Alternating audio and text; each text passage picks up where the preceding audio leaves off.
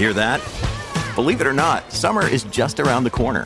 Luckily, Armor All, America's most trusted auto appearance brand, has what your car needs to get that perfect summer shine. Plus, now through May 31st, we'll give you $5 for every $20 you spend on Armor All products. That means car wash pods, protectant, tire shine, you name it. Find out how to get your $5 rebate at armorall.com. Armor All, less work, more clean. Terms apply. Another day is here, and you're ready for it. What to wear? Check. Breakfast, lunch, and dinner? Check. Planning for what's next and how to save for it? That's where Bank of America can help. For your financial to-dos, Bank of America has experts ready to help get you closer to your goals. Get started at one of our local financial centers or 24/7 in our mobile banking app. Find a location near you at bankofamerica.com/talktous. What would you like the power to do? Mobile banking requires downloading the app and is only available for select devices. Message and data rates may apply. Bank of America N.A., member FDIC. When you need mealtime inspiration, it's worth shopping Kroger, where you'll find over 30,000 mouth-watering choices that excite your inner foodie. And no matter what tasty choice you make, you'll enjoy our everyday low prices, plus extra ways to save, like digital coupons worth over $600 each week. You can also save up to $1 off per gallon at the pump with fuel points. More savings and more inspiring flavors make shopping Kroger worth it every time. Kroger, fresh for everyone. Fuel restrictions apply. Welcome to the Bike Radar podcast, brought to you by the team behind BikeRadar.com, Cycling Plus and MBUK magazines. If you enjoy this episode, please subscribe. And if you can do so, leave us a rating on your podcast provider of choice. It really helps us reach other cyclists like you.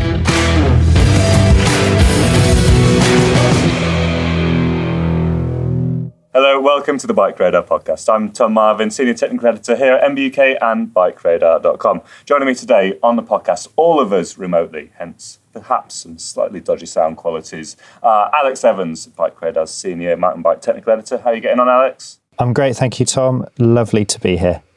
Very good. We also have Luke Marshall, one of our technical writers on MBUK and Bike Radar. How are you getting on, Luke? I'm very well, thank you, Tom. Yeah, all good. Lovely. And we also have our Technical Editor-in-Chief, Rob Weaver. How's it going, Weaves? I'm good, thank you, mate. Jolly good. What have we all been up to in the last couple of weeks? Let's start with you, Al.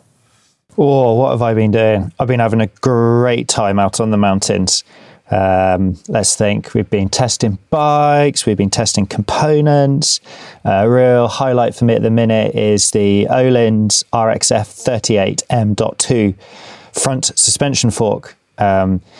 Really enjoyed riding that. And I'm hoping, praying that Öhlins won't be asking for it back, because it's truly one of my favourite forks out there at the minute. Yeah, really impressive stuff. Have you also ridden Fox 38 and Zeb as well? I've had the Fox 38, yep, in same travel configuration, which is 170 millimeters, and the Zeb as well on multiple test bikes, the Charger 3 and also the Charger 2.1 Zeb, so the old generation. And it seems like the Öhlins, once you've made a few little modifications from the stock factory settings, it's brilliant. I'm really impressed with it. But really important to make that modification, and you can read the review on Bike Radar and in MBUK to find out what that is. Leave you in suspense there. Yeah, we're clinging on by our fingertips, Al. Luke, Luke, how are you getting on? You've been away recently. What have you been doing? Yeah, so I just got back from attending the Crans-Montana EWS in Switzerland. So I went over there and threw my gloves into the race ring again and attempted to complete the EWS 100. So yeah, that was that. A bit of fun. There will be a video coming out in the future. I tried to vlog it, my first vlogging experience. So that will go up on Bike Radar's YouTube channel sometime in October, I believe. But yeah, it's been a couple of years, I guess, since COVID all happened and kind of all the events got cancelled that I did any races, and I kind of thought, maybe it's fun to try and do something again. But rather than just go attend the usual UK scene, I thought, let's be a bit more adventurous and head out and use that excuse to go to the Swiss Alps. So yeah, it's wonderful. Very good. Did you wobble down the hill with any particular zing and zeal? Did you do okay, Luke, or did you just come mid-pack? No, I did okay. Yeah. I was relatively competitive in my class, so that was all right. Do we have to watch the video? Oh my God, just get it out. But yeah, so I won I won the Masters 35 EDOS 100. And yeah, it's a battle though. Like the stages are pretty brutal, and it was cool to go and watch the pros do it on Sunday, and real humbling to see how they make such challenging sections look so easy, and really incredible to watch. So yeah, it was great. Yeah, it was good fun. Congratulations. Cheers, Rob, what have you been doing recently then? So aside from obviously helping Luke prepare for his racing with our whole day of pedalling up hills, which is... I think we did 2, didn't we? We did. I think we did 2 whole days, yeah. So I'm sure that'll count towards something, maybe. Training partner. Yeah. So what have I been doing recently?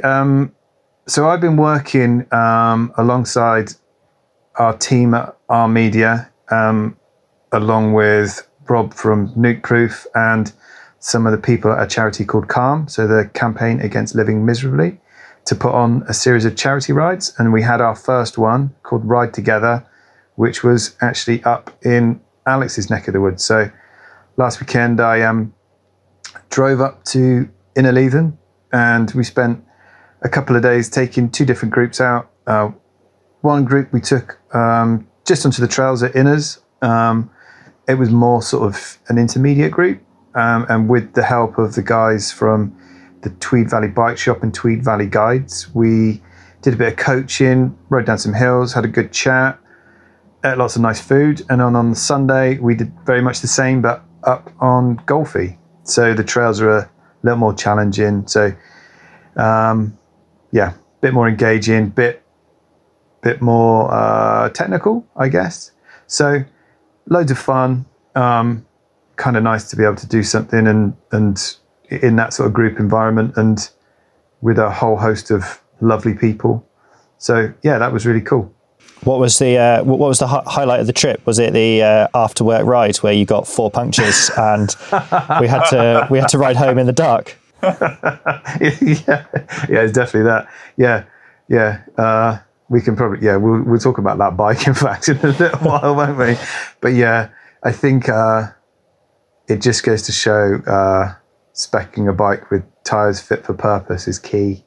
And so is eating carrots for night vision. Yeah, it did get really dark. We'd done a couple of runs. I flatted probably a third of the way into the first run. And then after wedging, I don't know how many tyre plugs, 4 or 5 tyre plugs in. Yeah, plus some grass. Yeah, then a really expensive inner tube, which was pre-punctured by this, having been in my backpack for about 10 years. Disappointingly, had to take it out, borrow one of ours, and then ride that. Yeah, I mean, it was so dark when we were trying to navigate our way through that forest. But it was fun, nonetheless. Yeah. Great Last ride. were had. How about you, Tom? You've been on the race scene as well, but in the UK. Well, I've been racing, I've been jet setting, I've been doing a lot of things. I actually don't know exactly when this podcast is going out. We're recording it in September. So I won't talk about 2 of the bikes that I've been on launch for, but I have been on the Merida 160/Merida 140 launch recently, which was held on Exmoor in the 2 days preceding the X Enduro, sponsored by Merida, powered by Shimano, which I'm contractually obliged to say. Did a 3-day enduro up on Exmoor. It's a really excellent race. Like, it's just a really nice excellent race. Oh yes, excellent race. 3 days riding a load of trails, some of which you're not allowed to ride normally, some of which are a bit more open. Just bloody great. Had a great time. Yeah. Amazing. You got a trophy as well. I saw you got a trophy. I got a trophy for the most enduro journo. And that's simply because I think there were 7 different media people on the launch, of which I think 5 of us started the race, 2 of us finished the race, and Mick from MBR won his class. So I got the consolation, the other trophy, because I didn't win, but they wanted to give me a trophy. The participants trophy. Well done, mate. You participated. Yeah, still a trophy, wooden isn't it? spoon. Yeah. It was a nice trophy. I think Mick was a little annoyed that he didn't get it because he was actually the most enduro journo because he did significantly better than I did. So that's you and Luke overachieving. Good work. Absolutely, yeah. Right, Excellent. should we crack on with the meat of the podcast? Well, first, obviously, thank you very much for listening to the Bike Radar podcast. Don't forget to subscribe and all that sort of jazz. And if you've got any questions, comments, or anything else you want to say to us, don't forget to email podcast@bikeradar.com. Okay, so this podcast is sort of to tie in with MBUK 413's headline bike test, which is something we do every year, and it's a collection of really cool bikes. But I'm going to let Rob fully introduce the test and what we're going to talk about. So, as you guys obviously know, and potentially some of the listeners too, for the last, I don't know, maybe 6 years, I think we've been pulling this one together. Since I think it was the last time we went to Vegas for Interbike was the first time we did it, I think. So it's probably a good 6 years now. What we try to do is get together the bikes that we think are gonna either sort of set trends for the following year, or they're interesting for a particular reason, whether that is a suspension platform or a particular way in which they're built or a genre that they're targeted at potentially. So none of the bikes are pitted against one another. They're all tested individually and scored individually. But that's not to say that we won't do back-to-back testing with similar bikes in order to get the measure of them. But yeah, the idea generally is that we pick, I think it's 8 of the bikes that we think are going to potentially make the most noise the following year, or the types of bikes. I should probably caveat with that. So yeah, it's a very broad range, everything from cross-country hardtails through to unusually made e-bikes, I want to say. I won't give too much away right now, but and everything else in between. So yeah, that's I guess that's the general gist. Does that cover it? Yeah, I think so. Yeah. Good. There you go. Great. We each tested 2 bikes, although Al only tested 1, but did get a pal involved to test the other one. So should we go through, I guess, each of the bikes we tested, maybe say why they are interesting, and then we'll do another round robin and maybe give very quick 2-minute ride impressions of each of them. How does that sound? Ooh, great. Sounds like you've planned this podcast, Tom. I've planned it in my head literally Just then. about 1 minute ago. Always ready, always prepared, never off the cuff. Al, what were the bikes that you were testing and responsible for, and why were they perhaps interesting?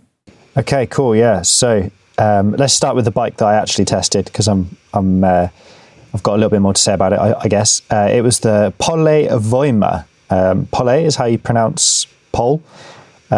It's not how you pronounce pole. Pole is how you pronounce pole. Pole. Oh God, that's confusing.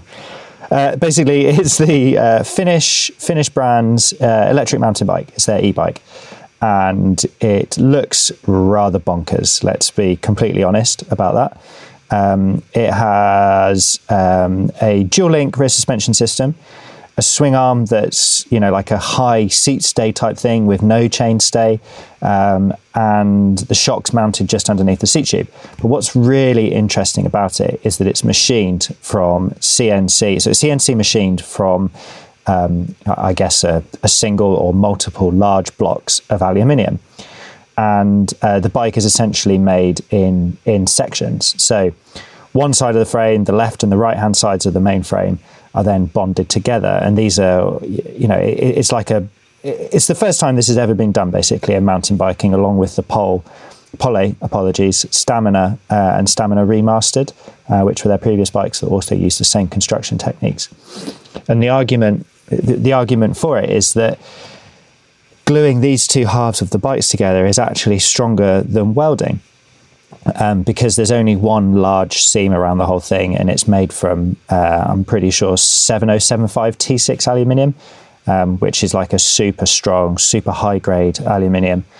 And there's no like heat treating, there's no kind of weird stuff going on, there's no welding. They are literally sticking these two halves of the frame together. And the Voima is their 190 millimeter travel e-bike. So, you know, it's like a pioneer, basically, in the cycling industry. There is no one else doing this currently. It's only Polle that's making their bikes like this. And, you know, the potential for cost cutting and, I don't know, changing geometry, changing things on the fly is there, because you can basically program into the computer what you want the CNC machine to do and cut out of these blocks of aluminium. Get it done, and there you have it. There's your changes made. There's no rejigging of jigs. There's no tubes to weld. There's nothing to work out. You're basically, you can kind of go on the fly. I guess in a similar vein to the Atherton bikes and the way they 3D print their lugs and have their different tube lengths to change the geometry. You know, it's quite a remarkable bike. And, you know, while we might not see people, other brands using these exact manufacturing techniques, it is possibly a sign of things to come. Sorry to just jump in, but am I right thinking that Polle are quite sort of open about why they don't go down the route of carbon fibre manufacturing? Yeah, absolutely, yeah. So they've stuck to aluminium just for its environmentally friendly, recyclable, lower impact on the environment, basically. They decided that carbon fibre was something that they couldn't be a part of. In terms of the environmental impact. And it's true, you know, the aluminium that these bikes are made out of is 100% recyclable. So if you have indeed had enough of your €9,278 24-cent Polle Voima, you could recycle it. You know, you could entirely recycle the frame if you were to break it down into its constituent parts. And, you know, that's not something that carbon fibre bikes are able to do. Yeah. And it, you know, it's absolutely bonkers looking. It is, you know, it looks crazy. It's a really cool bike. What was the other bike? So the other one is Rock Riders. It's a very catchy name. Rock Rider Race 900 Team Edition. Now this skips off the tongue. It does, yeah, so easy. Now Rock Rider is a decathlon brand, and Decathlon, for those that don't know, is a huge French brand. That basically sell everything from camping kit, fishing gear, every sport under the sun, basically. I've got a Decathlon kayak. You know, I also have like Decathlon clothing. You know, it's bonkers. And this Rock Rider Race 900 Team Edition is a full carbon fiber bike with SRAM's XX1 Access group set, the SID Lux World Cup fork. It's super bougie looking. But it only costs, and I say only with a small little caveat, but for the spec and for the price and for what it's designed to do, £3,799.99. For a race-ready carbon fibre cross-country bike, that is pretty bonkers. You know, it weighs 9.4 kilograms in the size small that we tested. And, you know, we've chosen to put this bike in here because of the value, but also because of what it represents. You know, it's a huge brand getting into high-level cross-country racing. And this bike, along with the full suspension equivalent, was raced by the Rock Rider cross-country World Cup team. You know, I don't have any results to hand, so I can't comment on whether it was to great success or not. Apologies, I should have probably done that research, but there you go. Sorry, listeners. But you know, it's impressive stuff that brands are taking real notice of the the high end element of our sport, and people are going to benefit from that trickle down technology. You know, brands like Rock Rider, they're going to bring cheaper bikes with that level of carbon, with that level of components. You know, the low weights to a lower price point. You know, it's a really interesting bike in terms of what it offers. And to the masses. Yeah, absolutely. Yeah. You know, effectively off the high street or out of a retail park. Yeah, you know, you're probably heading down to Decathlon when you also go to B&Q, which is a hardware store for our international listeners. You know, there's going to be a Decathlon next to your B&Q or your Quetcher or your whatever. And yeah, you know, suddenly you've got a World Cup cross-country race bike in front of your eyes. Crazy. Luke, what have you been on? Yes, I've had a couple of bikes. I had the new Santa Cruz Nomad. So the GX Access Reserve coil version. So it's kind of their one of their mid-spec bikes, but still very fancy spec and with a very high price tag. But that bike kind of made it into the test as the Santa Cruz have kind of ditched all their 650B front wheels. So this is kind of, the Nomad's always been their kind of long travel bike park bike, have more fun, throw more whips, do bigger jumps. And this latest version, they've taken away that smaller 650B front wheel and added a 29er to it, and it kind of increases the versatility. But it's something that we'll probably see happen with more and more bikes of this kind of genre over, if it hasn't happened already, over the coming years as such. Like the 650B front wheel might be dead. It's possibly big call there, Luke. Yeah, possibly, but maybe. Well, I guess maybe there'll always be some around. But I think for the majority of bikes out there, will be a 29er front wheel now. I think it's downhill racers have it, enduros full 29 mullet. Bike park bikes are heading the mullet direction as well as such. So, or Santa Cruz seem to think so. So they've added their 29er front wheel and a bit of versatility. So maybe it sets a bit of a trend there. And they've also done a similar thing with their 5010, which is their lighter weight jib style bike that was traditionally always smaller wheel front and back, and that model had a recent update as well. It's now gone to mullet, 29-inch front wheel across the whole size range as well. So even the smaller sizes, which frequently at Santa Cruz have had the smaller wheels front and back, are now mullet on this new 5010. So the bells are knolling, aren't they? It's the death bells. Yeah. This episode is brought to you by State Farm. You might say all kinds of stuff when things go wrong, but these are the words you really need to remember. Like a good neighbor, State Farm is there. They've got options to fit your unique insurance needs, meaning you can talk to your agent to choose the coverage you need, have coverage options to protect the things you value most, file a claim right on the State Farm mobile app, and even reach a real person when you need to talk to someone. Like a good neighbor, State Farm is there. eBay Motors is here for the ride. With over 122 million parts, you can make sure your number one ride or die stays running smoothly. Brake kits, LED headlights, bumpers, whatever your baby needs, eBay Motors has it. And with eBay Guaranteed Fit, it's guaranteed to fit your ride the first time, every time. Plus, at these prices, you're burning rubber, not cash. Keep your ride or die alive at ebaymotors.com. Eligible items only, exclusions apply. Maybe, but I think maybe we don't even need mullets, hey Al. Oh, I think I might agree with you there, Luke. we recently did a podcast on mullet wheels, so you can listen back to that. Have a little dig through your podcast provider for Luke and Al spewing their opinions on mullet bikes. Luke, what was your second bike? And the second bike I had then was Canyon's new Strive CFR, which is their now dedicated enduro race bike. So for a long time, the Strive was their long travel 29er, and it had to cover more their trail riders as well as such. So it had to encompass everyone that wanted kind of that long travel 29er bike. But Canyon recently released new spectral updates and new torque that they kind of put bigger wheels on those bikes, and they've dedicated those to more all-round trail riding or bike park riding, whatever. And they've unapologetically kept the Strive now as it's a pure race bike. So it's so it doesn't follow the same suspension layout as the rest of the Canyon's full suspension range. It still uses a 4-bar link, but it has a vertical shock placement. It's kept the shapeshifter technology. So that's the little piston in the rocker link that changes the position of the shock. Helps alter the geometry of the bike and the leverage ratio of the bike, so you can have it in a pedal mode or a descend mode as such.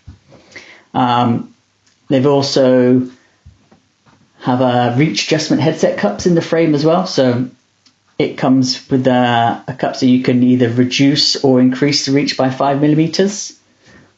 So you can tailor that to yourself. And the biggest change is to the geometry section. They've made the bike much longer, much lower, much slacker than the old bike, because it's a big overhaul in the geometry terms, but also in like in the frame construction as well. So the tube profiles have been really altered, and it's a much stiffer frame. You know, it's, as they said, this is a race bike, and they wanted it to make it as stiff as they could for a certain weight target.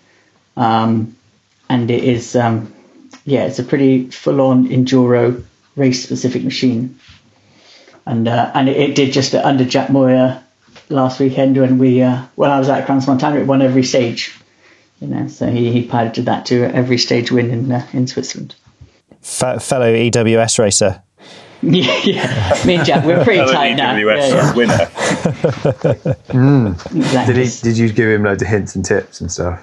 Bikes we're pretty close lines. Now. Yeah, I told him I was testing it, and I gave him a few little knickknacks to take away. Am I right in thinking he's riding a small?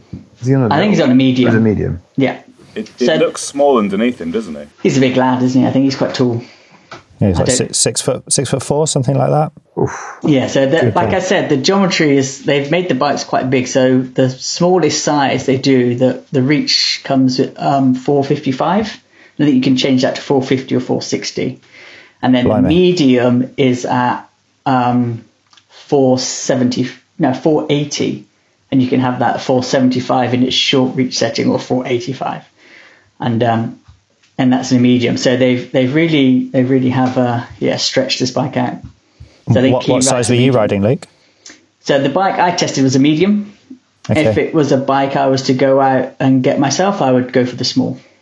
I'm 173, so I'm 5'8". But my choice would be, if it was to go and get one, the small. The medium's just a little bit too long for me.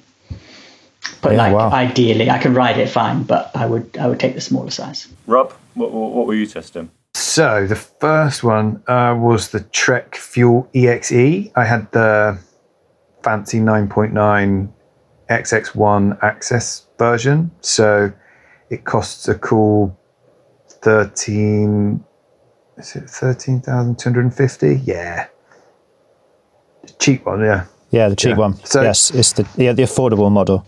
How many like a Ford Focus? How many hardtails can you get of Al's bike for that one?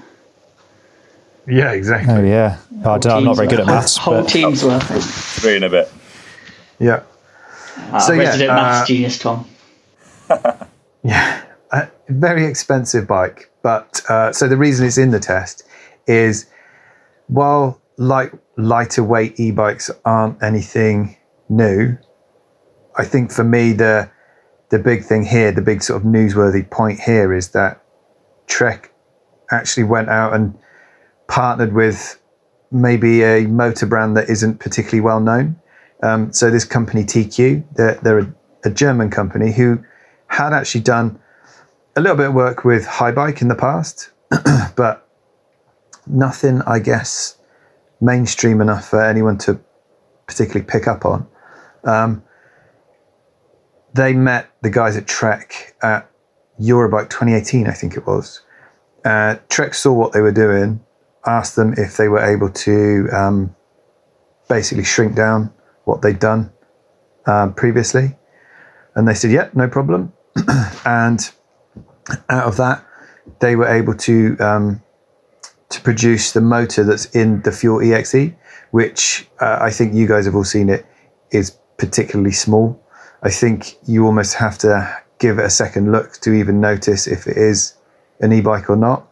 And more importantly, it's really, really quiet as well. It's not silent, but it's not a million miles away, which again is something that I don't think many brands can boast.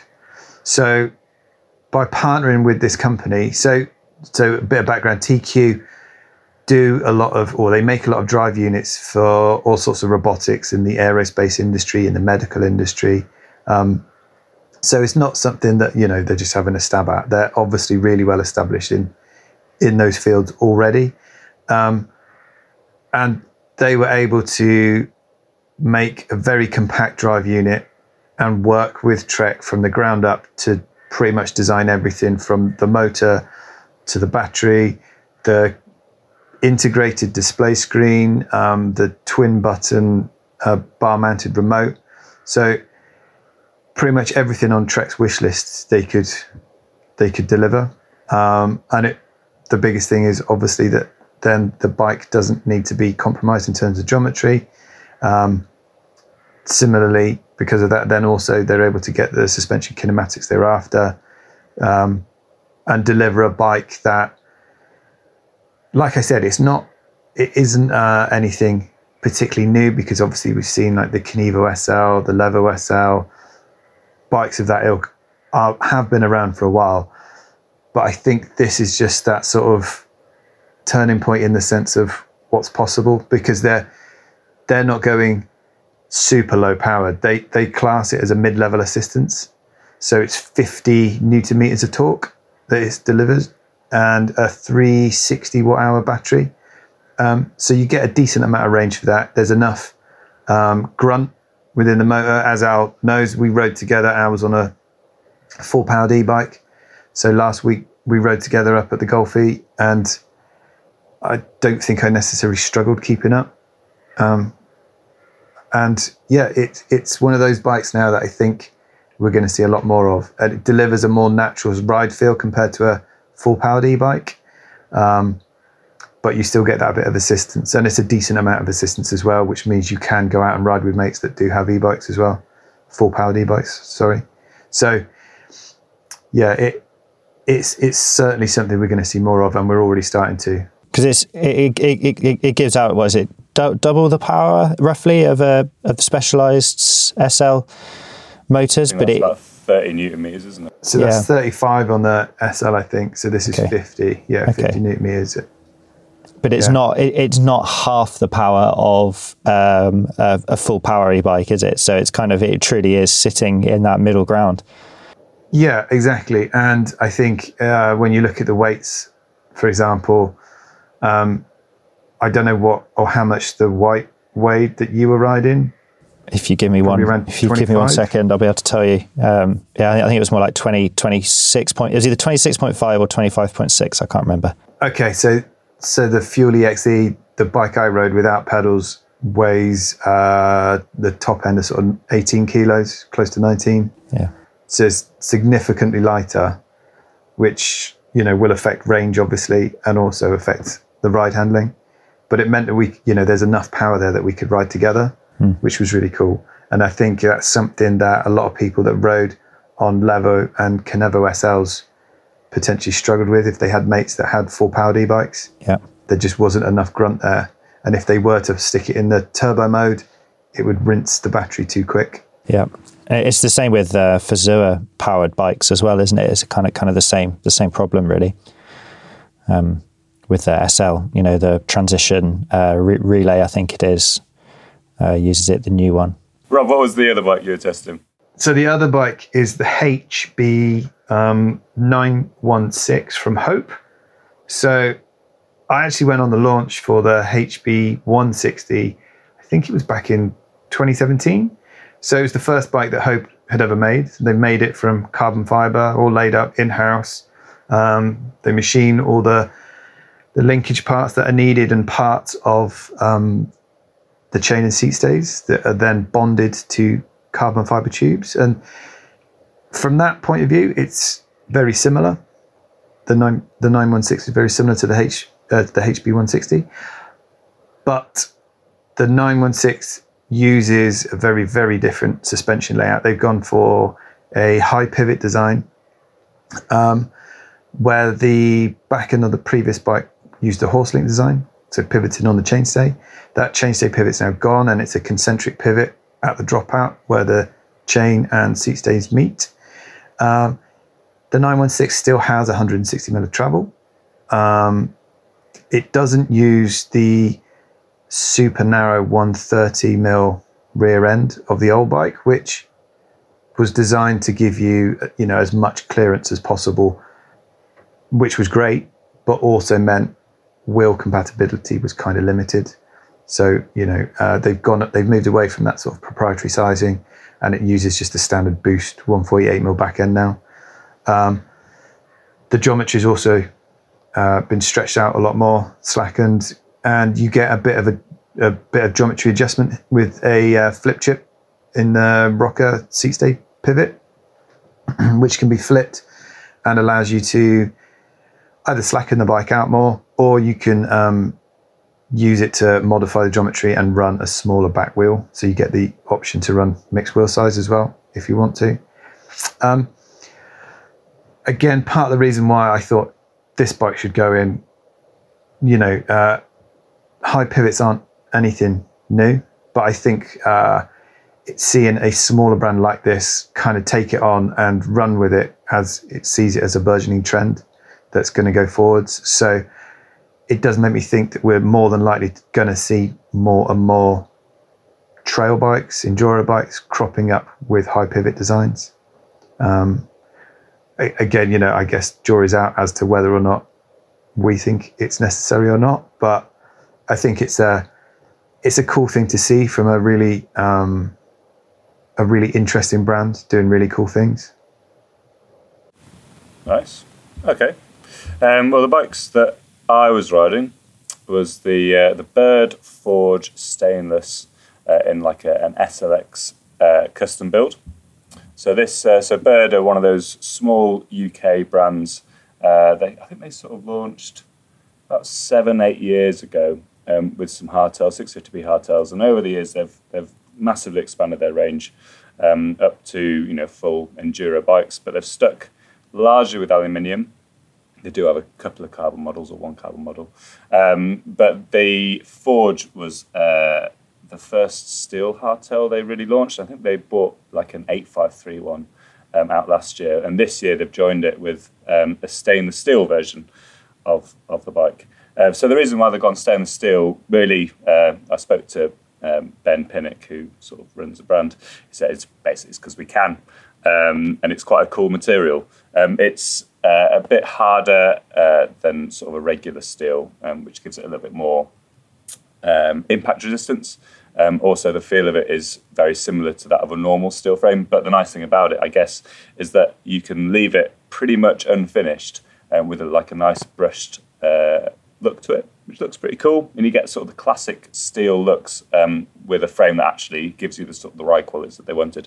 Now, they did clear coat it just to give that little extra bit of rust protection, but the stainless steel is kind of fun.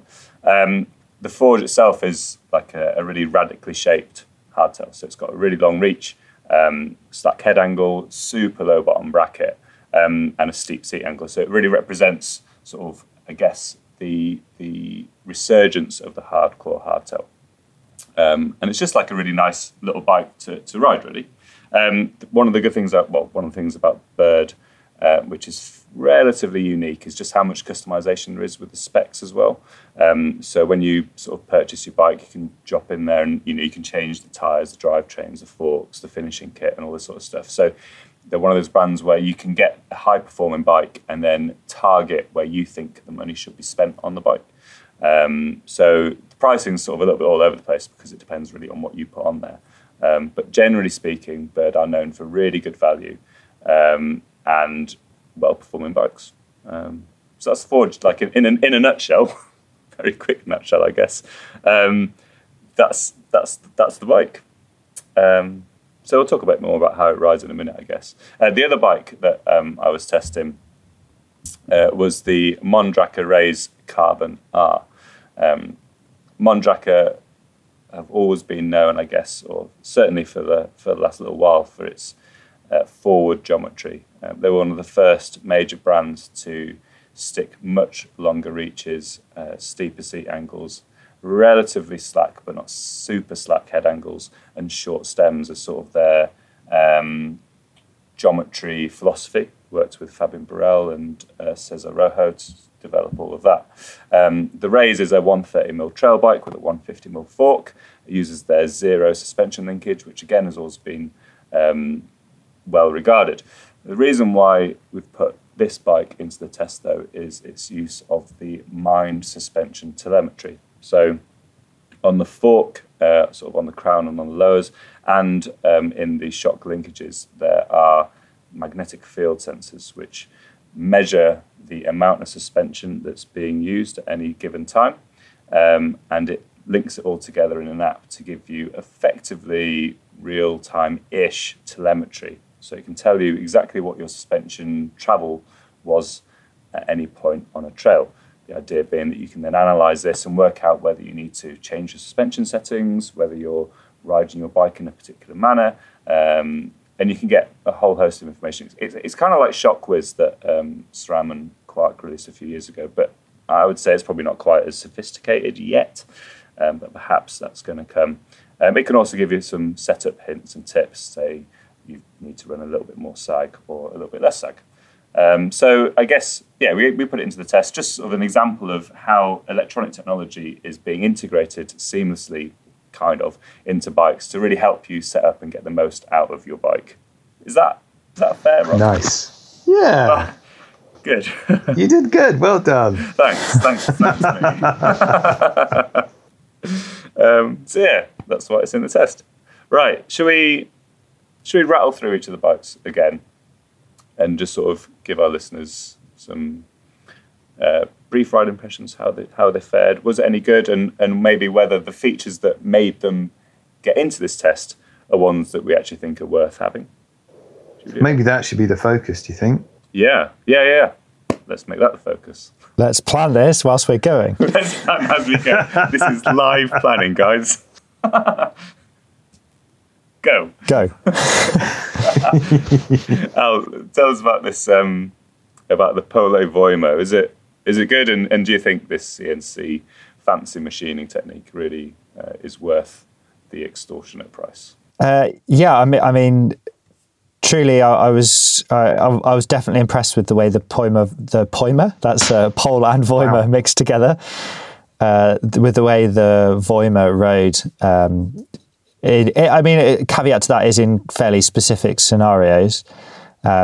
So geometry aside, so the Voima's geometry is also a bit interesting in that it has 0 bottom bracket drop. So the bottom bracket is directly in line with the front and rear axle, which is actually quite high. That's quite a high bottom bracket. I can't remember what I measured it exactly, but it was more than usual. Put it that way. So ignoring that, which kind of meant that the bike rode really well on fast, flat out, straighter tracks and was a bit of a handful on the tighter, slower, techier ones where more was needed to get it to lean over, to get it to change direction. The way the frame's constructed is actually, it feels brilliant on the trails. It's super smooth, super planted, super controlled, and there's very little like reverberation and harshness coming through the bike. And there's quite a lot of different things at play here, but you're kind of focusing on the frame and the way it's constructed. And if you grab a handful of back wheel in the car park and give it a wobble from side to side, there is a fair amount of frame flex, but that's not a bad thing. Flex isn't always bad. And, we've also discussed this with Warren in another recent podcast that may or may not be live already. I don't know. But, the Voima feels quite flexy, but it seems to be flexy in all the right places. And then, beauty is in the eye of the beholder. Some people may absolutely love the way the Voima looks. Some people may not. I personally think it looks really cool. I genuinely do. I think it looks like a spaceship or something like that. It's super bonkers. In terms of, is the construction worth the price? Well, I was just looking the other day, and Specialized Turbo Levo S-Works model that I tested at 13 grand has now gone up to 14,250 or 450 or something like that. So it's basically gone up by $1,500. So in that respect, the Voima actually represents pretty good value for money, given the construction techniques involved. In terms of is it going to last? I mean, it's got a Category 5 certification, which is the toughest one that any bike brand can be awarded. And it's got a long warranty with it. So I don't think they're going to have any problems with these things peeling in half like a moldy banana skin. I really don't think that's going to be an issue. Because the gluing technique is something they use in the aerospace industry and automotive industry. Yeah, exactly. All the time, right? Yeah. So I don't think it's anything to be concerned of. And I think even gluing things can be much stronger than welding things, as long as you've got all your other ducks in a row. Do you think we're going to see other companies doing this sort of technique, or do you think we're going to see more of it? I mean, people are looking for kind of environmental credentials, maybe people looking to build bespoke geometries or make running changes to their bikes, because a major bike brand invests a serious amount of money in their R&D, just like all of them do. But to make a change to a bike that you've already ordered 50 million tubes for, it takes time and it's not possible. Whereas, like we kind of said in the introduction with the Voima, if they wanted to make a change to the geometry, the bottle mount, God knows what, they just plug that into the CNC machine. So they're much more adaptable, much more flexible. And there are, clear advantages to that. Yeah, definitely. I mean, I'd love to. I'd love to see other brands embracing this sort of construction technique. Sorry to interrupt. Just like the repairability of it. If there was ever a problem, you say it's got long warranty, but how repairable is it? Obviously you can re-weld a frame if you get a crack or whatever. With this, can it be re-glued? Oh, I don't know. That's a very good question. I mean, you'd presume so, right? And get the Pritt stick out and just yeah, PVA, and a bit of paper, a bit of newspaper there. Yeah. Yeah, I don't know. I mean, I guess that's a legitimate question, and I suppose you just have to reference the repairability of all other current bikes on sale, and I guess steel is the most repairable in terms of you could just weld it back together, and strength is less compromised than an aluminium bike. Carbon fibre is surprisingly repairable as well, actually, for people who know how to do it. You can actually increase strength when you repair carbon fibre. I don't know if you'd just be able to glue this back together. Just buy a second half from Ole. Yeah, maybe. I don't know if they make halves. It'd be an interesting question to ask Leo Kokkonen, wouldn't it? Do you stock halves? Thank you. I would like a right, please. A right-hand half. Well, that'd be bad. It depends which way you're looking at it, though, right? God. Oh. I know. Yeah, imagine that. Right is right, or view is right. Yeah. Oh, tricky. Yeah. Probably have to say drive or non-drive. Oh, I've got two lefts. We just. Oh God. Just drill some holes and bolt it. Yeah. Ride around with lead air, mate, like nuts sticking out, and beautiful. It'll be fine. Beautiful. Yeah. My mate once glued up a curtain pole rather than drill it. Yeah. He said he was struggling to get a good connection with the drill, so he just no more nailed it. Why not? That makes sense. I don't think it worked very well. But okay. Yeah, probably not one to let Leo listen to. Yeah. Sorry, Leo. Yeah. I don't know. I mean, it is a truly interesting bike, and I genuinely hope that other manufacturers will embrace these alternative construction methods. I mean, just to mention a few, like I said earlier, you've got Atherton bikes with their 3D printed titanium lugs and carbon tubing. TBT to Empire Cycles, who cast their bikes out of one single dribble of metal, I guess, a liquid metal that would then solidify. Who's the downhill team doing something similar to that now? Oh yeah, a competitor did a video on it. Oh, did they? Yeah, I think so, or at least mentioned it. Yeah, I can't remember. But yeah, there are people out there. No, Gamex or something. I can't remember. That rings a bell. Something like that. Yeah. So it'd be great. It'd be great to see this stuff out there. And the Voima is certainly going to suit a lot of riders out there, particularly people who love going fast on proper rough, gnarly tracks. How about the rock rider?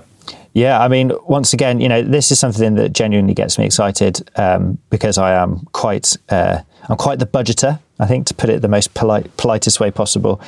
And accessing the kind of type of performance that the Rock Rider represents at the budget is bonkers. I mean, Sarah rode this bike and I rode it with her, and she was flying like a bat out of hell on it, on like the smoother kind of cross-country focused trails. I would say that at this level of price point, you're maybe going to struggle with some of the refinement of the carbon construction. Not always, but sometimes. And, the rock ride was actually quite a harsh ride. And the cables weren't tubes within the tubes. So the cables were internally routed, but they didn't have routing guides within the tubes. And this rattled quite a bit. And, that this is kind of indicative of something where that they're cutting costs to save money, to bring you that impressive retail price. A few tweaks here and there, and I reckon that Rock Rider race would have been an incredible bike. There's real potential there, and it certainly shines a light on what's possible, because the frame's actually made in France. It's carbon fibre that's made in France. It's not outsourced to the Far East or wherever. So clearly they've managed to find a place that can build these things and pay Western wages, for use of a better term, which is impressive. Excellent stuff. All right. Shall we hear from Luke about your two bikes while I very quickly run and get my laptop charger? As ever, again, we're still planning. planning. Yes. Yeah. Yeah. So the Nomad, then, it's it's always been like a park bike, and it still very much is. It has that extra versatility now of the bigger front wheel, but they've still made like a really playful, fun bike out of it, even though it's like 170mm travel front and rear. That travel is good at like going through the rough stuff, but it's not so plush that you can't get that pop and support. So the people who are going to want this bike, like guys who want to go to the bike park, smash out the laps there, and then do some off-piste riding. It's a bike that's suitable for all that riding. Like, it's got, on the flowier, more mellow trails, it's still got that support from the rear end that you can pump into berms and pop off lips, and it gives you that fun. And then you'll take it to somewhere a bit rowdier, and it's just got that like stability now of the front wheel that allows you to rattle through the kind of the rougher, the steeper, the gnarlier terrain, and feel a bit more confident in that front end of the bike. So, like, I don't see it as a downside to have the bigger front wheel on it. I think it's for me personally, it's better around. I think lots of riders will feel that too. But yeah, sorry. Have they dropped the progression on that slightly? So the kinematics have been tweaked, yeah. So it is it starts with a lower leverage ratio. And a slightly flatter, so it finishes with a similar leverage ratio, but overall it's slightly more linear. Yeah. Okay. And then with a few tweaks to the geometry as well. So as much like I said, it actually uses the same frame. Santa Cruz, I guess, have saved costs here by using the same frame as the new Mega Tower, the front triangle, and it has different linkage and rear end. I think that's quite a common theme with Santa Cruz bikes at the moment, where they're mixing and matching front and rear triangles and linkages from their range to produce the different models. So, like the 5010 will have a front triangle from whatever and a rear triangle from another one, and that's how they're making all of these different bikes with slightly different travels, different geometries, etc. Yeah, but it's as Santa Cruz, they say they've used their VPP system for decades now, really, and the suspension is very refined on it. It's it does what you want to do, and I think it's the front wheel does add the versatility to it, but the suspension and the kinematics and the geometry allow it to be used not just as a plough bike, if you know what I mean. It's got more pop and support to it. So how does it compare to the Mega Tower? Yeah, so I raced on the Mega Tower, and I've been testing this one, and they're overall pretty similar. There's not a huge difference. If it was me, I would just take the Mega Tower. I think the two big wheels for my style of riding are better, but for the people that want that kind of more, it's easier, I guess, to get over the back wheel on the. I wouldn't say it's like noticeably more flickable, but I'd say it is probably a bit more supportive in the middle. I run both of these with a coil shock, and I think that adds a bit of that that mid-stroke support that gives you a bit more to push against through the middle of the stroke. And they are very similar. So I think it comes down to your preference on the wheel size rather than there's a huge noticeable difference between how they ride and feel, if you know what I mean. How was that big front wheel when you were hitting up the jumps at the Red Bull Joyride the other day? Pretty sure the back flips, the front flips, all those guys out there looking to get sendy. That's like the big concern, isn't it? When all these bikes are moving away from their 650B front and rear, they're like, oh gosh, I'm not going to be able to jump it, pump it, whatever. Obviously you weren't doing the Red Bull Joyride, but maybe you were. At the start. Maybe you were. Yeah. Pretty big news. I think... with that EWS win, I don't know. Exactly. I think the sports will progress, won't they? The athletes will learn to progress on the equipment they have at the time. I think. Yeah, because I mean, like the word down the grapevine was that Josh Loose Dog Lewis took the 29er fork off his new 5010 and put a 650B fork back on in order to run 650B wheels front and back to keep that jibbiness alive, I guess. And it's kind of interesting. At what point does the 29er wheel become prohibitive for certain types of riders, if it does at all, that is? Yeah, I think there's a group of riders out there that are very different to my style of riding. I can't comment on that. It's unfortunately I'm not hitting a joyride or anything like that. So it's for me, it's the bigger front wheel doesn't take any versatility away, or it adds versatility. And I think for most riders it will. I'm sure there will be a group of people out there that still want what they know and what they're used to. And there's I guess dirt jump bikes haven't gone for bigger wheels because it's more fit for purpose to have the smaller wheels there still, but slopestyle bikes are the same. But BMXs have gone up to 22-inch. Oh yeah. So yeah, we'll see. Well, Alex, when you go do if you go learn some backflips, Ala, then you can let us know if the big wheel is a pro or con. It's on my to-do list for later today, mate. Yeah. How about the Strive, Luke? So the Strive, again, that's it's different to the Poly then, that the Strive is stiff, and they built it stiff, and it's and you can feel that when you ride it. It's a very direct bike. You point it where you want to go, and it's not that it's like harsh feedback through the hands as such.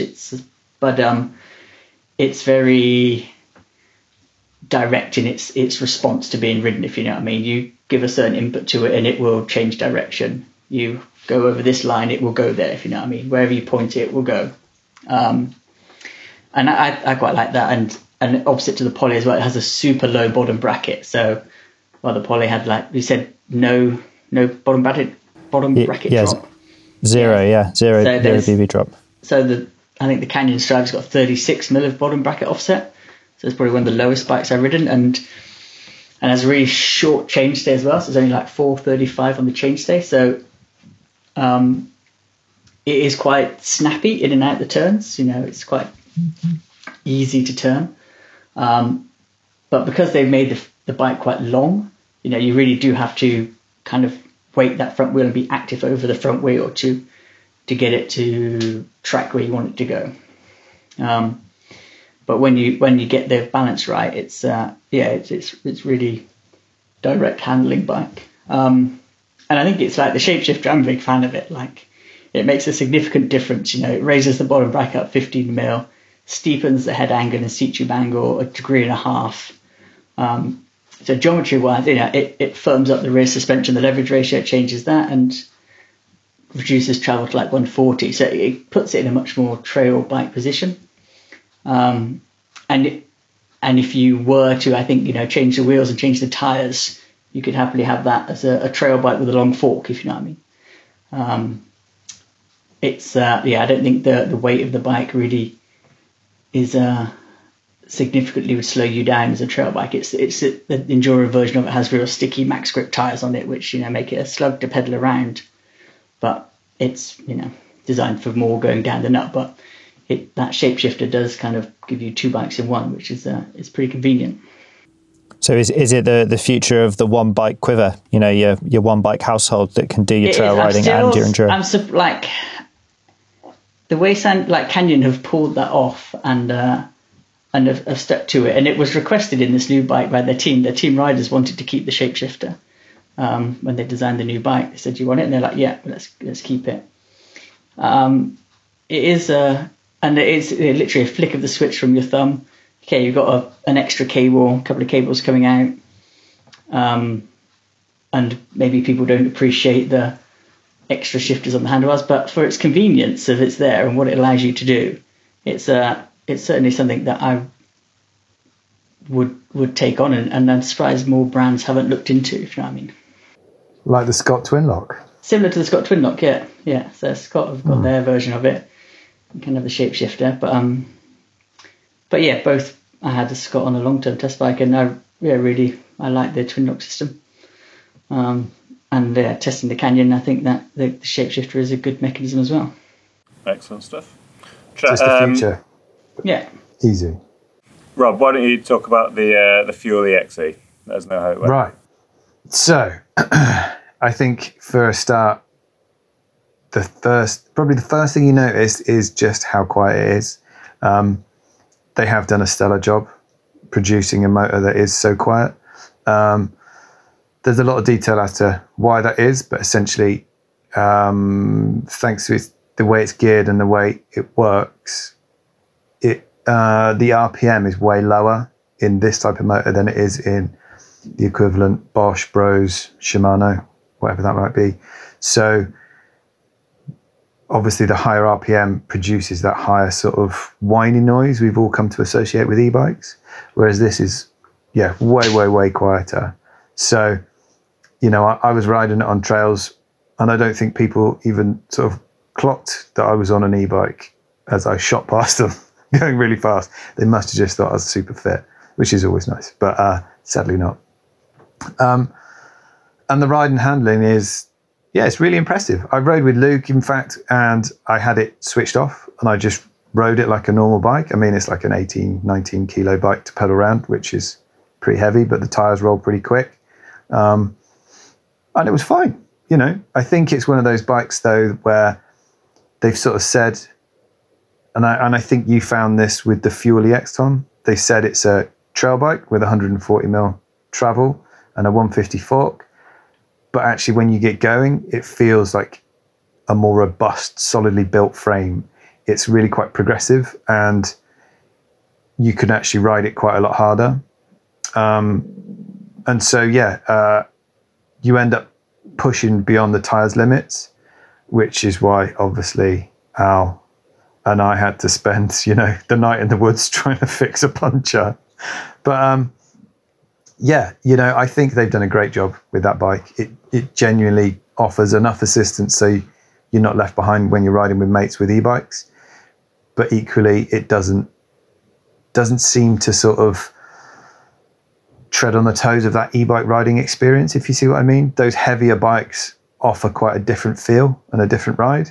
This sort of straddles the two in terms of regular trail bike and e-bike. So you get some of those benefits of that extra weight, a bit of extra traction, things like that, the stability that comes inherently with that. But you still get a bike you can, chuck around, manual, jump really easily. In short, because I know we're ticking on in terms of time, in short, they have done a superb job with that. Admittedly, the bike I rode was a serious amount of cash. But there are a series of lower spec bikes on their way. So it does open it up to more people. And I think, like I said from the get-go, it's going to be something we're going to be seeing more of. And the fact that Trek have been bold enough to bring in this motor partner, TQ, who I think Trek have exclusivity for a very short amount of time, but then TQ will be open to working with other brands.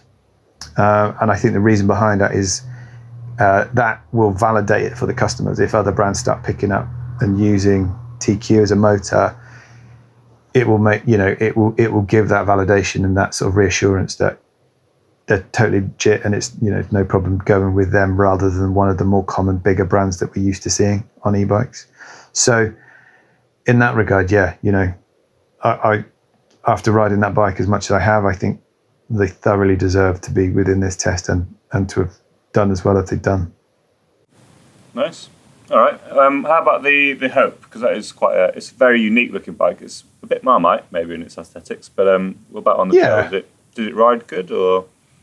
I think the biggest thing I struggled with on that bike was just setting up the Olin suspension. As Al mentioned,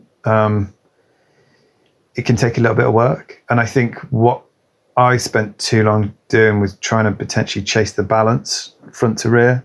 And it just meant I would make adjustments at one end and then suffer at the other and have to keep tweaking. And eventually I got somewhere. I got to a good place, I think, with it, and it tracked the ground well, and it did what it needed to do. I think for me at 67, 68 kilos, I think the fork and shock are arguably still overdamped. I was running, very little in terms of damping, if any at all. I had nothing wound onto the shock, and I was running relatively sort of lowish pressures to keep it as sensitive as I'd have wanted.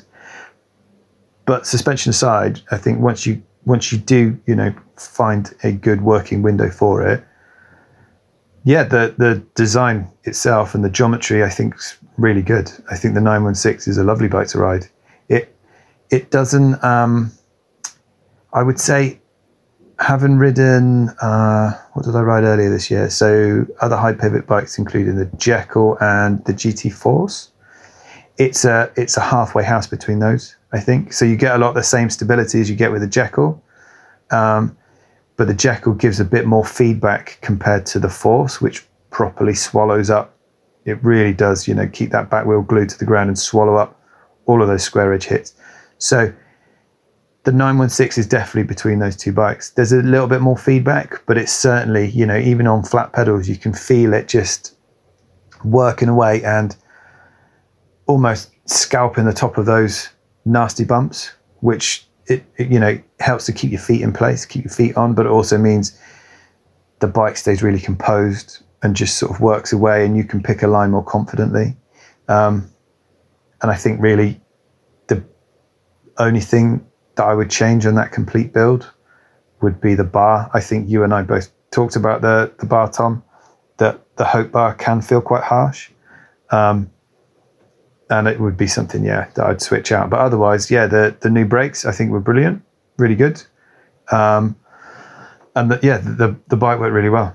Are you a bit of a convert to high pivot stuff then on a longer travel bike, or are you on the fence? I think sometimes I'm very much, I think the current crop of just, regular pivot bikes do a great job of what they're intended to do. I think sometimes with those bikes, there are a series of compromises you have in order for it to do one thing really well. So it all depends. If you can package it up and make that work, and I think Hope have done a wicked job of this. I think, yes, there is a little bit of noise in the first two gears when you're climbing, but it doesn't necessarily feel like it's holding the bike back, and you still get plenty of traction when you're climbing steep hills, and I think the geometry is great. So I think there's fewer compromises there. Maybe you still have to deal with an extra moving part, a longer chain, potentially associated maintenance with that. So there are some downsides. It all depends if it can do it without too many compromises. What I did like about the Hope was that I could just switch out the back wheel easily without drama. And it was something I did do. Hope provided us with a smaller rear wheel. So I did chuck a 650B wheel in the back, and I preferred it like that. Nice. How about you, Tom? Well, let's talk about the bird to start off with. I'll nail my flag to the mast. I do like a hardtail.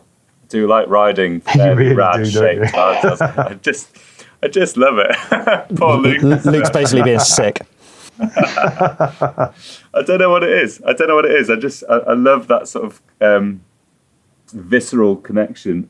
There's barely any connection because the back wheel's bouncing everywhere. I was going to say a connection between the crank and the rear wheel, Luke, not between the wheel and the ground, because as you said, quite often there isn't very much going on. I just love the way they feel. I love the way you have to ride them in a fairly forward biased, aggressive way. I'm not saying they're faster in any particular situation. Most of the time they're actually probably slower than a full suspension bike. But if you pick the right one, I genuinely think that they're not as slow as you might think.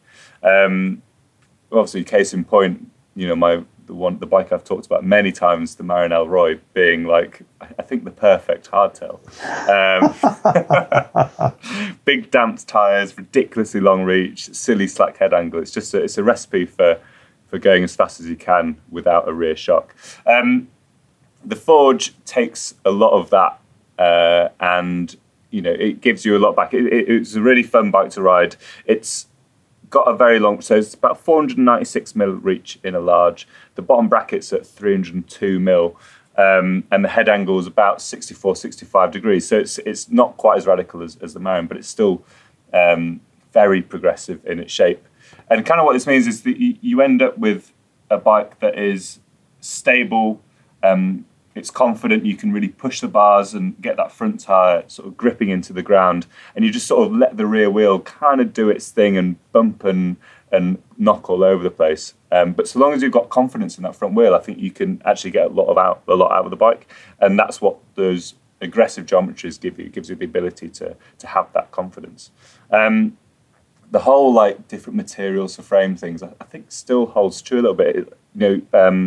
Al, you were talking about the Rock Rider being a little bit harsh, perhaps. On a hardtail, it's never going to be soft and comfortable, right? The suspension largely comes from the air in your tyres, but there is a little bit of something, a little bit of zing, a little bit of very slight compliance in some frames compared to others. And I think Bird have just about got that right with the Forge. Have ridden slightly more comfortable frames, hardtail frames. Pipe Dream had a really beautiful frame, for example. I rode that last year. But it's not like a proper filling, rattling out sort of bike to ride. I had some issues with the spec that I was given, mostly in the tyres.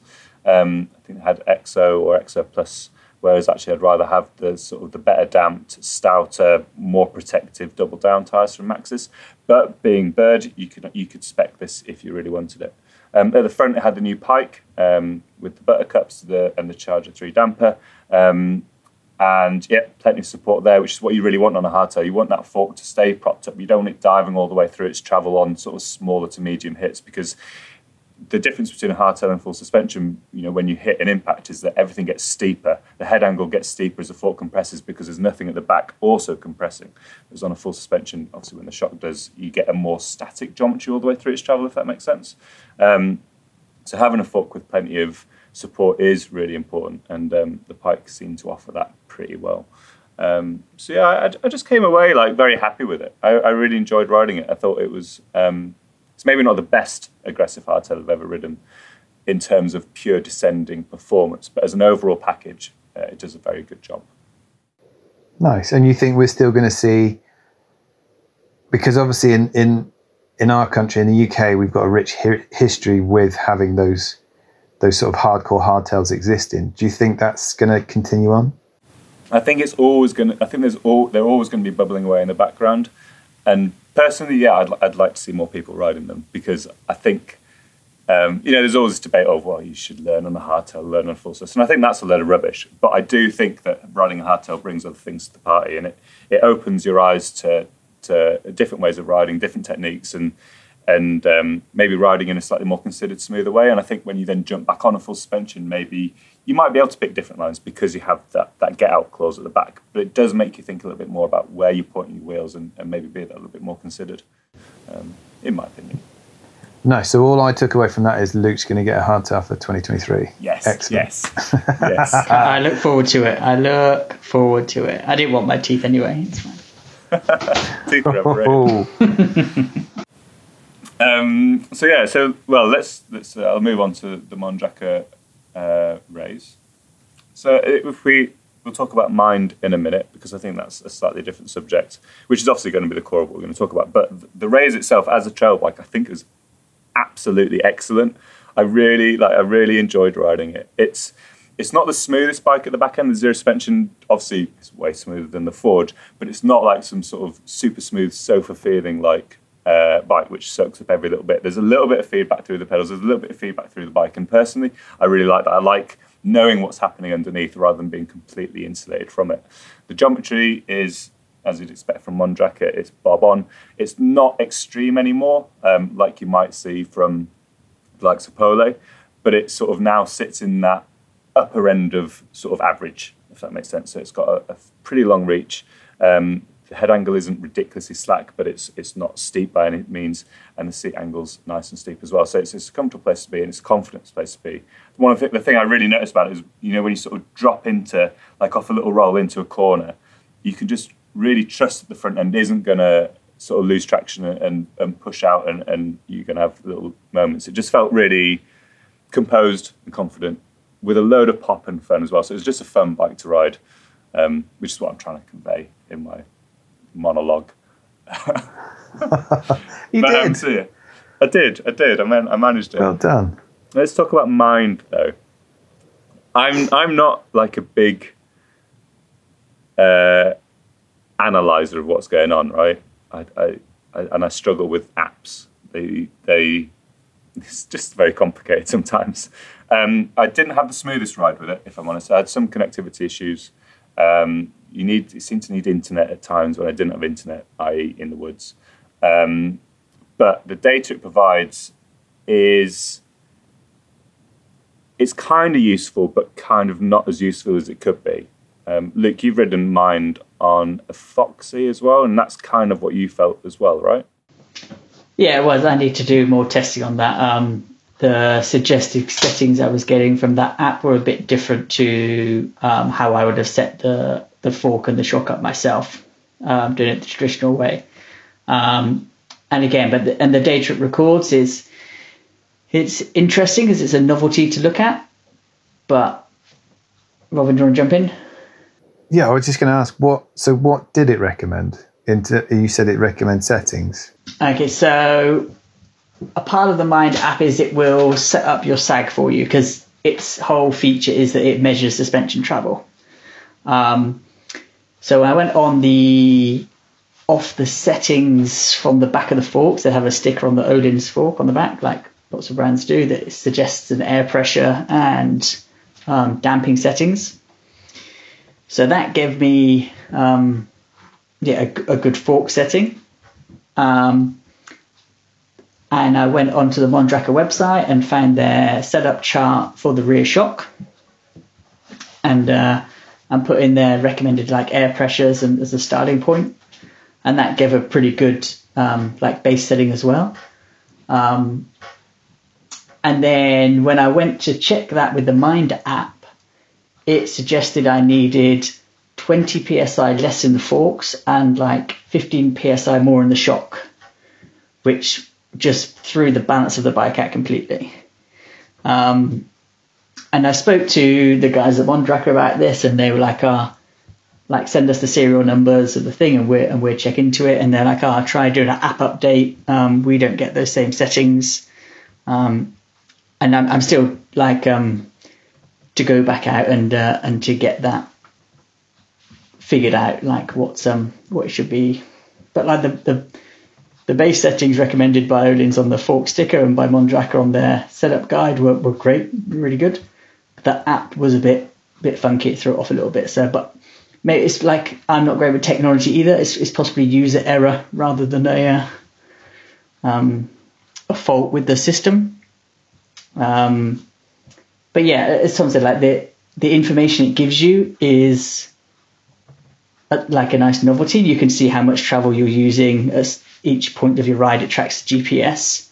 but it doesn't give you any information on changes to make, and it won't give you any information on like damping or anything like this, if you know what I mean. So you have to sort of analyse that yourself, which kind of is at odds with ShockWiz, because that is, you know, a system that you plug into the air spring of your fork, and that gives you actually a lot more information, and it gives you a lot more hints and tips as to what you sort of can do.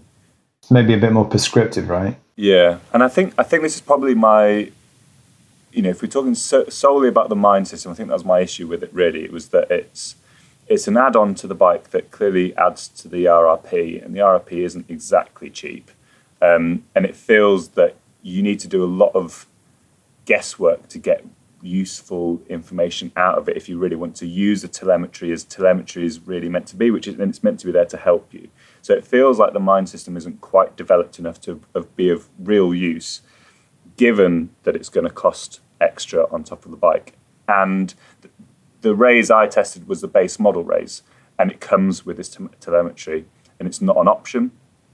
And it feels like, you know, I kind of get, maybe it's like you'd have it as an add-on to like your flagship model, you know, to be like, hey, we've got this, you know, this bike, you're spending 10 grand, so you might as well have this extra on top. But it feels like there were spec compromises on that bike that I felt were made, maybe at the expense of, you know, the Mind was sort of at the expense of specs. So, for example, a much longer dropper post was needed. I was probably had 7 or 8 centimetres sticking out the top of my seat tube on the large, and I'm only 6 foot.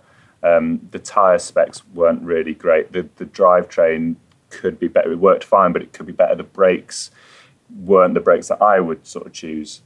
And I sort of feel that on a bike that costs this much, I would rather forego the telemetry that maybe doesn't offer all it potentially could do, and I'd rather have better spec. But if you look at telemetry as a whole, as like, you know, this is, you know, it's in the headline bike test because, hey, this is bike with built-in telemetry. I think so long as it's developed properly and has all the information, then I've got no issue with it being there, so long as you're willing to put the work in to understand it. And I guess how many times are you going to use it? Exactly, yeah. I think it feels like it's a mass market bike with an add-on, and this goes for any telemetry, so I'm not picking on Mondrag here. A mass market bike with inbuilt telemetry telemetry is only going to be interesting and useful to a tiny, tiny proportion of riders beyond the first couple of rides. And at that point, you're then just carrying around a load of electronics that I just don't think is ever going to be charged. And it feels like unless you're actually a pro, or unless you're actually really, really into analysing every element of performance, it just feels like a bit of a gimmick. I mean, to throw a small spanner in the works there, one of the frequent things that we are asked is what can we do to help ourselves, you know, ride better, quicker, whatever. First answer is usually coaching. Second answer is usually get your bike set up correctly. So if you're in a position where you can have telemetry available 24/7 on your bike for no additional cost, then it could potentially be really helpful, especially if the information that it gives is useful, or you know how to decipher it. Now, I just checked out the Motion Instruments website, and their front and rear suspension telemetry. Oh my God, I can't even say it anymore. Their system, thank you, is £1,160, and that's before you buy the subscription to the app. So that's just the hardware. So, you know, in that respect, the Mondraker looks like a steal. But if the information that it's giving you is either difficult to interpret or uninterpretable by people who don't necessarily know what they need to do to make the data make sense, then that's maybe where it's slightly less useful. It's interesting. I think at the moment it's just A, not developed enough, and B, comes at the expense of other things. And I think, you know, it's all well and good getting your bike set up properly, but you could get your bike 95% set up properly yourself quite easily without having to use all of that. And then if you want to go in depth, do you need to do that every single ride? I don't know. There's a good video on our Bike Radar YouTube channel, which will... Exactly, there is. How to plenty of depth, yeah. Plenty of know-how, all on there. Save yourself some cash. Or transfer us each £1,160, the cost of a Motion Instruments telemetry system. Yeah, thanks. All right. Well, I think we'll wrap it up there. The 2023 headline bike test went into MBUK 413, which will be on sale by the time this podcast comes out. So head down to WH Smith's, and other newsagents are available, or get yourself to, is it buysubscriptions.com? Maybe? MBUK.com. Go on MBUK.com and you'll get there. Yeah. There you go. Get or a supermarket, one of the big supermarkets. They're everywhere. And you can read full reviews on the bikes in MBUK. You can also find full reviews on Bike Radar, and there's probably going to be a YouTube video about them as well. So multimedia representations of all 8 bikes. But we'll leave it as that. Thank you ever so much, Al, Luke, and Rob, for talking through all of these really interesting bikes of 2023. And as before, don't forget to subscribe, don't forget to rate, and don't forget to email podcast@bikeradar.com if you want to leave any comments. Thank you, Tom. Cheers, Tom. Thanks for listening to the Bike Radar podcast. If you've not done so already, please subscribe and share with your friends, or leave us a rating if you've enjoyed this episode.